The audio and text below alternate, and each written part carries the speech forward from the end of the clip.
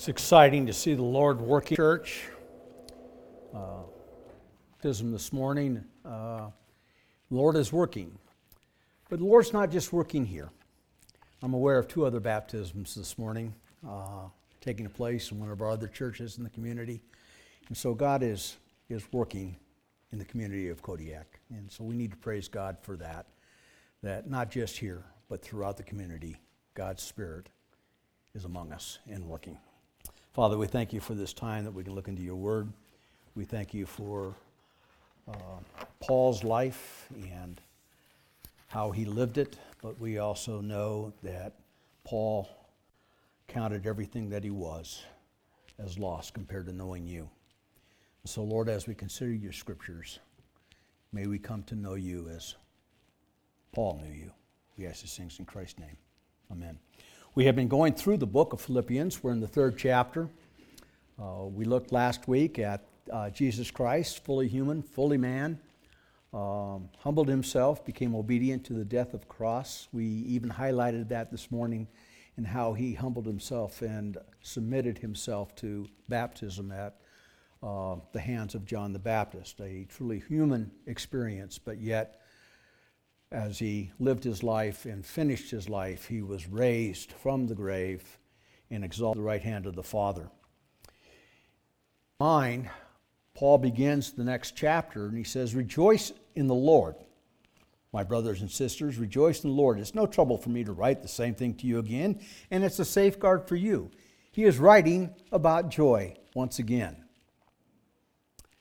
Whereas in the first two chapters, he's comparing his joy and rejoicement with the people that he knew, the people that he served with, those that had cared for him, those that he was writing to, those that had been partners with him in the faith and all that had gone on.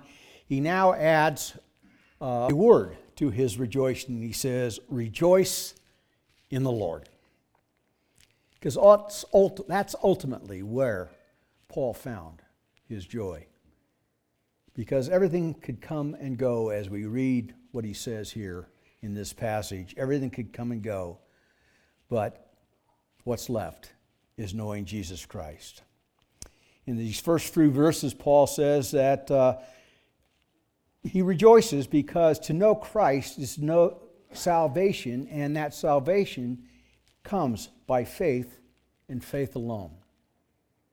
As we said earlier, baptism does not save us. It does not cleanse us. It does not seal anything. It does not provide anything for us other than identifying ourselves with Jesus Christ. And we are told to do it, to identify ourselves with Jesus Christ. And Josiah followed through in believers' baptism this morning to do just that. But there's no saving factor in the act of baptism. And Paul is concerned that people are adding more rules and regulations to the concept of the gospel. The gospel is simply this, that Jesus bore our sins, and if we would confess our sins and believe in him and trust him for salvation, he will provide that salvation for us, and we can know him. But Paul is concerned about not only in the book of Philippians, but also in the book of Galatians and some of the other epistles that he wrote. His concern would be adding to the law. We discussed in Sunday school just briefly about how the law has been out there for a long time, and people have been adding to the law to somehow bolster their own pride so that they can say, well, you know, I follow this part of the law and I follow that part of the law. I wonder what would happen if instead of looking at all of our political leaders and saying where they failed, if any of them could say, this is where I've passed the law. Might be difficult. And I don't want to make a political statement because that's not what the pulpit's for, but I think that's on every side of the fence that we can think of, that none of us are without sin. And Paul says, look out for those who are adding to the very grace that Jesus has given you. In fact, he says, I give you a warning. It's a safeguard. Watch out for those dogs, those evildoers, those mutilators of the flesh. For it is we who are the circumcision, we who serve God by his Spirit, who boast in Christ Jesus and who put no confidence in the flesh, though I myself might have reasons for such confidence. There were those who would say to the early believers that were not Jews, because Christianity pretty much grew out of the Jewish community. Jesus was a Jew. And so it grew out of the Jewish community, but there became a rule that somehow you had to become Jewish before you could become Christian. And that meant going through the physical act of circumcision if you had done so. So they were adding to the law. It's no different than, I know of some churches, in fact, I was part of a church as a child who believed that unless we had been baptized, we were not saved. It was adding to that law that we must baptize you. And I can remember someone saying to me one time, well, you're not saved, you haven't been baptized. I said, well, I thought I was saved when I received Jesus Christ. That's what I understood. Now you're adding something else to me, kind of like a used car salesman now saying, add something to the cost of the destination charge and the prep fees and all that kind of stuff to the car you're buying. No, Jesus said, be cautious. There is nothing that can be added to the grace that Jesus gave you. Salvation is by faith. Years ago, missionaries who went overseas were often guilty of trying to Americanize people before they brought them to Jesus Christ. We've come a long ways in our missionary efforts to provide cross-cultural evangelism, to bring the word to people in their culture and what it means to them in their culture. I think about Leslie and her trip to, where was it? Mongolia, and how that was a cross-cultural experience, and how we want to take Jesus to a culture and find the redemptive analogies that are in those cultures that can cause them to believe Jesus Christ without becoming Americanized first. And this was going on before you become a Christian. Paul was saying, no, don't believe that. Salvation is by faith. Let me just share a few verses with you. Romans 3:23, for all have sinned and fallen short of the glory of God, and all are justified freely by his grace through the redemption that came by Jesus Christ. We have all sinned. We have all fallen short of the glory of God. If you take the law, even if you boil it down to the 10 commandments, we have failed, every one of us. If you want to add other laws to it to say, well, I didn't quite get that one, but I got all of these, it doesn't work.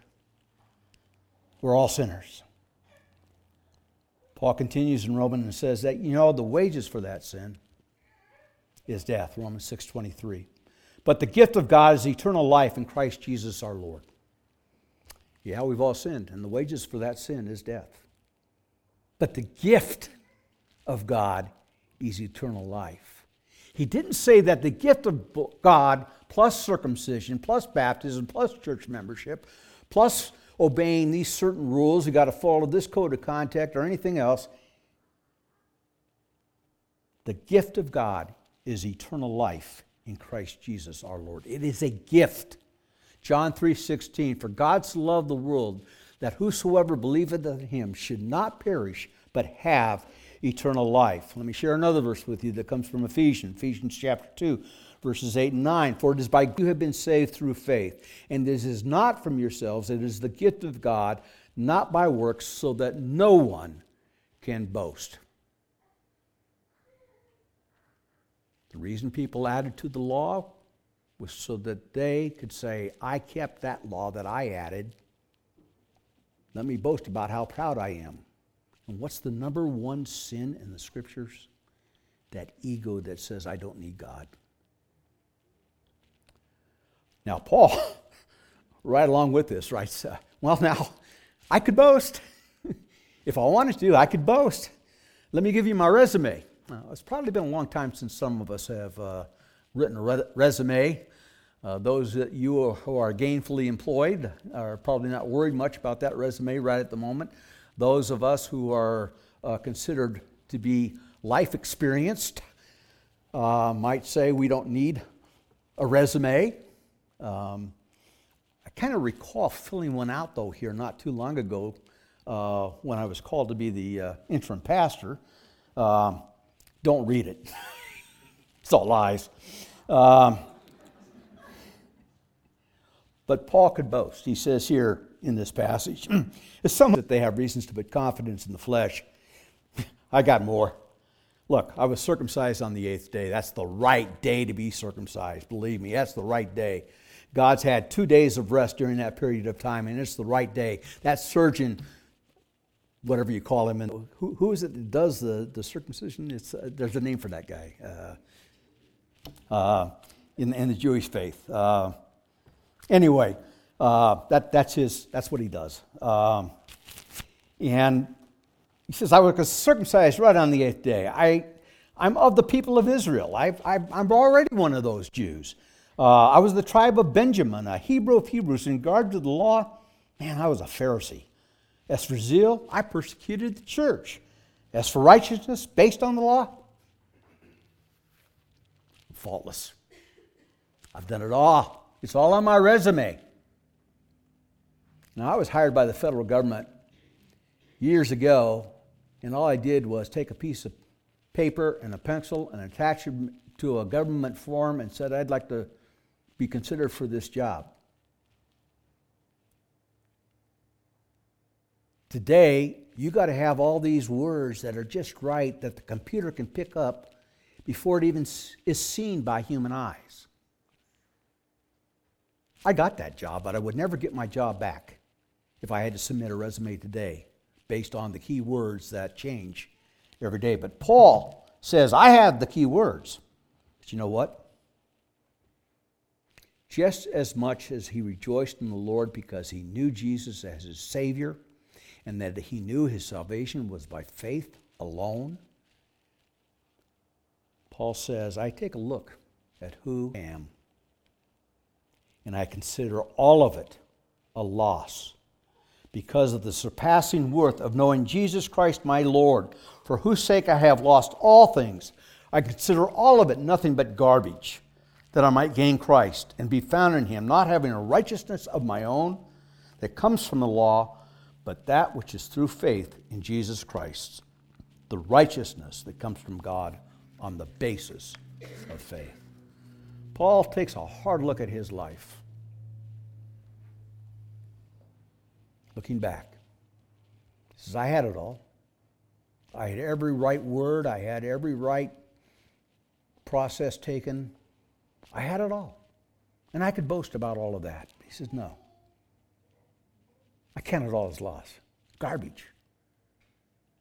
In fact, some of the commentators would call that what he compared it to was a pile of doggy doo. Compared to knowing Jesus Christ. But he doesn't just say, I want to know Jesus Christ. He says, I want to know the power of the resurrection. He doesn't just leave it with just knowing Jesus Christ. And that's where a lot of Christians will leave it. Okay, I've got salvation. I'm good to go. You can call it a fire escape from hell if you'd like. But there's more. There's more. There's nothing more that we can do to get, nothing more that we can do to know Jesus Christ. But if I want to know Jesus Christ deeper and more powerful in my life, I need to get acquainted with the power that is behind the resurrection. Jesus was not left in the grave. Jesus raised from the grave on the 3rd day. We're going to celebrate that on Easter Sunday in just a few weeks. That the resurrection validated everything that Jesus was, everything that Jesus taught, every miracle he ever did. The resurrection validated who and what Jesus Christ was, because it is the power of the resurrection that makes eternal life possible. It is the power of the resurrection that says we can have God walk alongside of us in this life, going through whatever it is that we go through. Paul was writing to readers who were suffering in one way or another. Paul himself was suffering in prison. And he's saying, I find joy in that salvation. And as he comes to chapter 3, I says, I find joy in the Lord. Knowing the Lord, but not just knowing Jesus Christ. I know the power of his resurrection because I've seen it at work. I've seen what God has done with those who need his love. He has seen what God has done with those who need his salvation. He has seen what God can do in building and his body amongst the world, the church of Jesus Christ. But yet he says, I need to get a hold of not just that power, but I need to know that person that came up from the grave so well that I am a partaker of that power also. He wants to know Christ and the fellowship of his sufferings. Like I said, Paul was writing to a church that was suffering. Paul was writing from prison. He too was suffering. But yet he writes in a letter much about joy. He says, I want to know Christ and the fellowship of his sufferings. I'm not sure that Paul actually wanted to go to the cross with Jesus, but he was willing to pray the same prayer that Jesus prayed the night before he died. Father, if it be your will, I do not want to proceed with the crucifixion, but nevertheless your will, not mine. Paul was able to say on many occasions in the midst of his suffering that I want to know the fellowship of Jesus in my suffering, just as he was able to say, nevertheless, your will, not mine. Paul said often, nevertheless, your will, Father, not mine. He said that in the passages that were just prior in the book of Philippians. For me to live is Christ. To die is gain. But we know a little bit about Paul's suffering. He writes in 2 Corinthians 11, he says, okay, here's my resume, my credentials. I've got this I love me wall over here. And everybody that's ever been in the military knows what an I love me wall is, right? You Coast Guardies, you got the I love me wall, Every award you've ever gotten, every thank you gift that you've ever gotten is up there. It says, this is where I've been, this is what I've done. And you got it all. Paul had all those things up on his I love me wall. But he says here, I want the fellowship of his sufferings. It wasn't just about all the credentials that were up here that could be put on a resume. Paul knew Christ in the very experiences of life. Those same coasties that have the certificates up there on their walls, and believe me, I had them up on my wall too. My son had his wall, and we compare walls, and I said, son, I got two of those, you only got one. He says, yeah, but Dad, you don't have this one. Yeah, well, I didn't quite get there. I had to lose more weight to get that one. Anyway, there was the experiential knowledge and that they had. It wasn't just those certificates and awards. It was the very experiences that Paul had that said that he had substance, that he was something. In 2 Corinthians, whatever else anyone dares to boast about, I might be speaking as a fool here, but let me boast about a couple other things here. Hebrews, so am I. They're Israelites, so am I. They're Abraham's descendants, so am I. Are the servants of Christ. I'm out of my mind to be talking like this, but I'm more than them. I've worked much harder, been in prison more frequently, been flogged more severely, been exposed to death again and again. 5 times I received from the Jews the 40 lashes minus 1. 3 times I was beaten with rods. Once I was pelted with stones. 3 times I was shipwrecked. I spent a night and a day in the open sea. I have been constantly on the move. I've been in danger from rivers, in danger from bandits, in danger from my fellow Jews, in danger from Gentiles, in danger in the city, in danger in the country, in danger at sea, and in danger from false believers. I have labored and toiled and have gone without sleep. I've known hunger and thirst and have often gone without food. I have been cold and naked. Besides everything else, I face the daily pressure of my concern for all the churches. If I must boast, I'll boast of my weakness, because therein I find the strength of God. See, Paul could boast, but he knew in every one of these situations that he had been in that Jesus Christ was walking with him, and the fellowship of the sufferings of Jesus Christ were right there with him as he moved through each and every experience. It wasn't just, a wall of certificates and resumes. It was a lifetime of experiences that nobody awards anybody for. And he says, those things and those things all put together, I'll boast in where I'm. That's where Jesus Christ is strong in me, because it's his strength. I was with a family that loved one was coming close to the end of life, and they were praying for a miracle. They still wanted to hold out for a miracle. Miracles can happen. I worked in a veterans hospital for 20 plus years, and I saw some miracles happen. But they were expecting a miracle, and everyone knew that this miracle more than likely was not going to happen, including this chaplain. Knew that it probably wasn't going to happen. But they were holding out.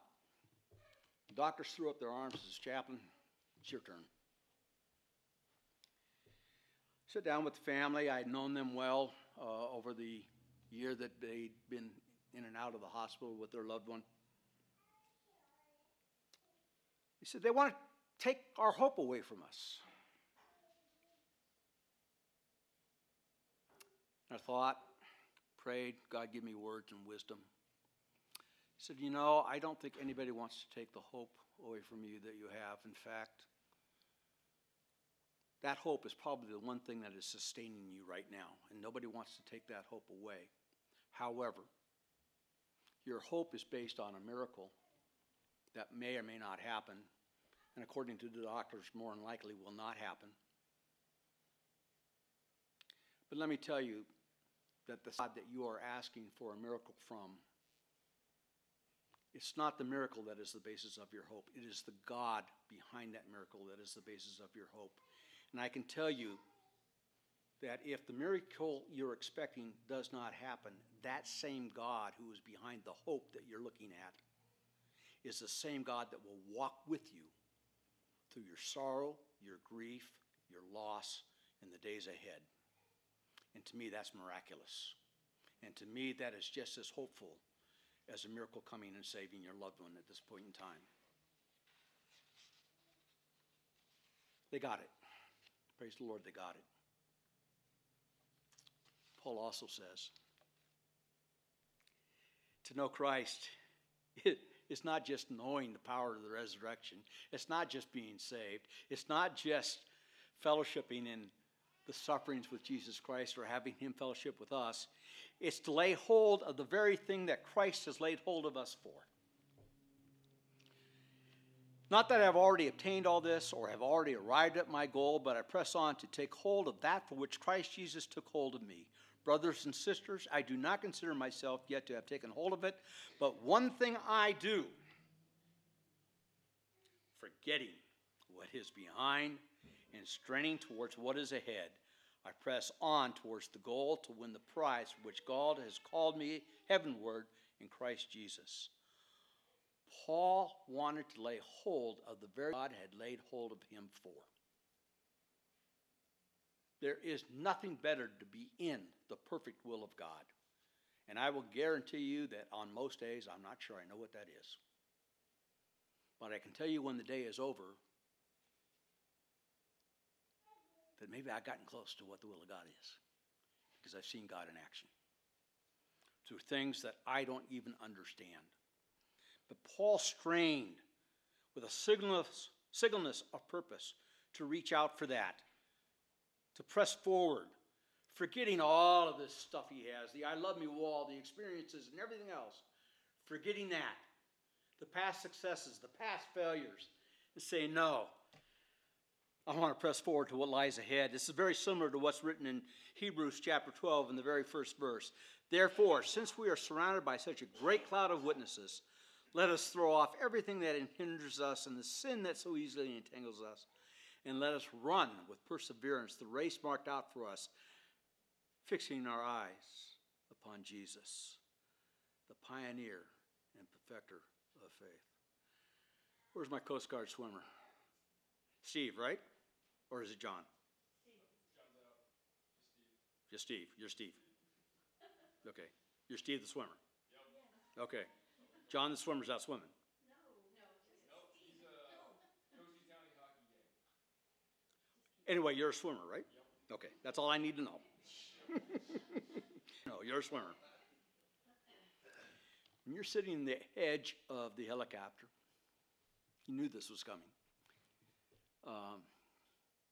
You got a swimmer, you got a person in the water. Where's your focus? Horizon.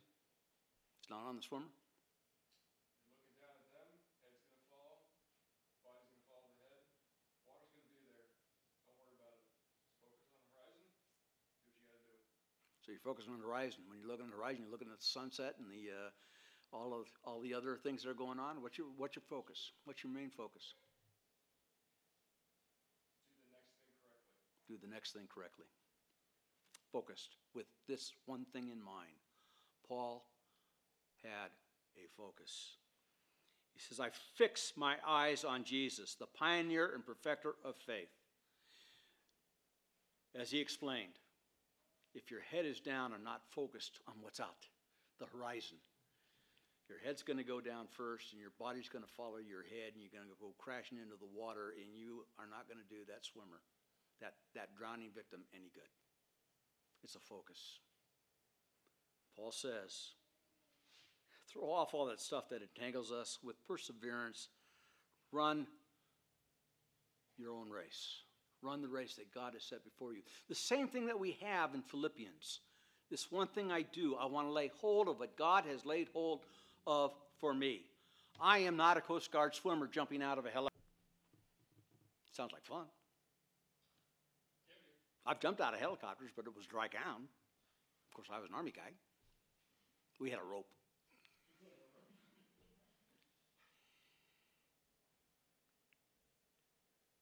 But this one thing I do, I want to lay hold of what God has laid hold of me for. And that means first, knowing Jesus Christ as my personal Savior, based on faith alone. Secondly, it means that I want to know Jesus Christ and the power of his resurrection. I want to know Jesus Christ and the fellowship of his sufferings. And I want to lay hold of the very thing that God has laid hold of me for, whatever that is. It may change from day to day, but unless I'm looking out to the eyes with my eyes fixed on Jesus Christ, I will never lay hold of it.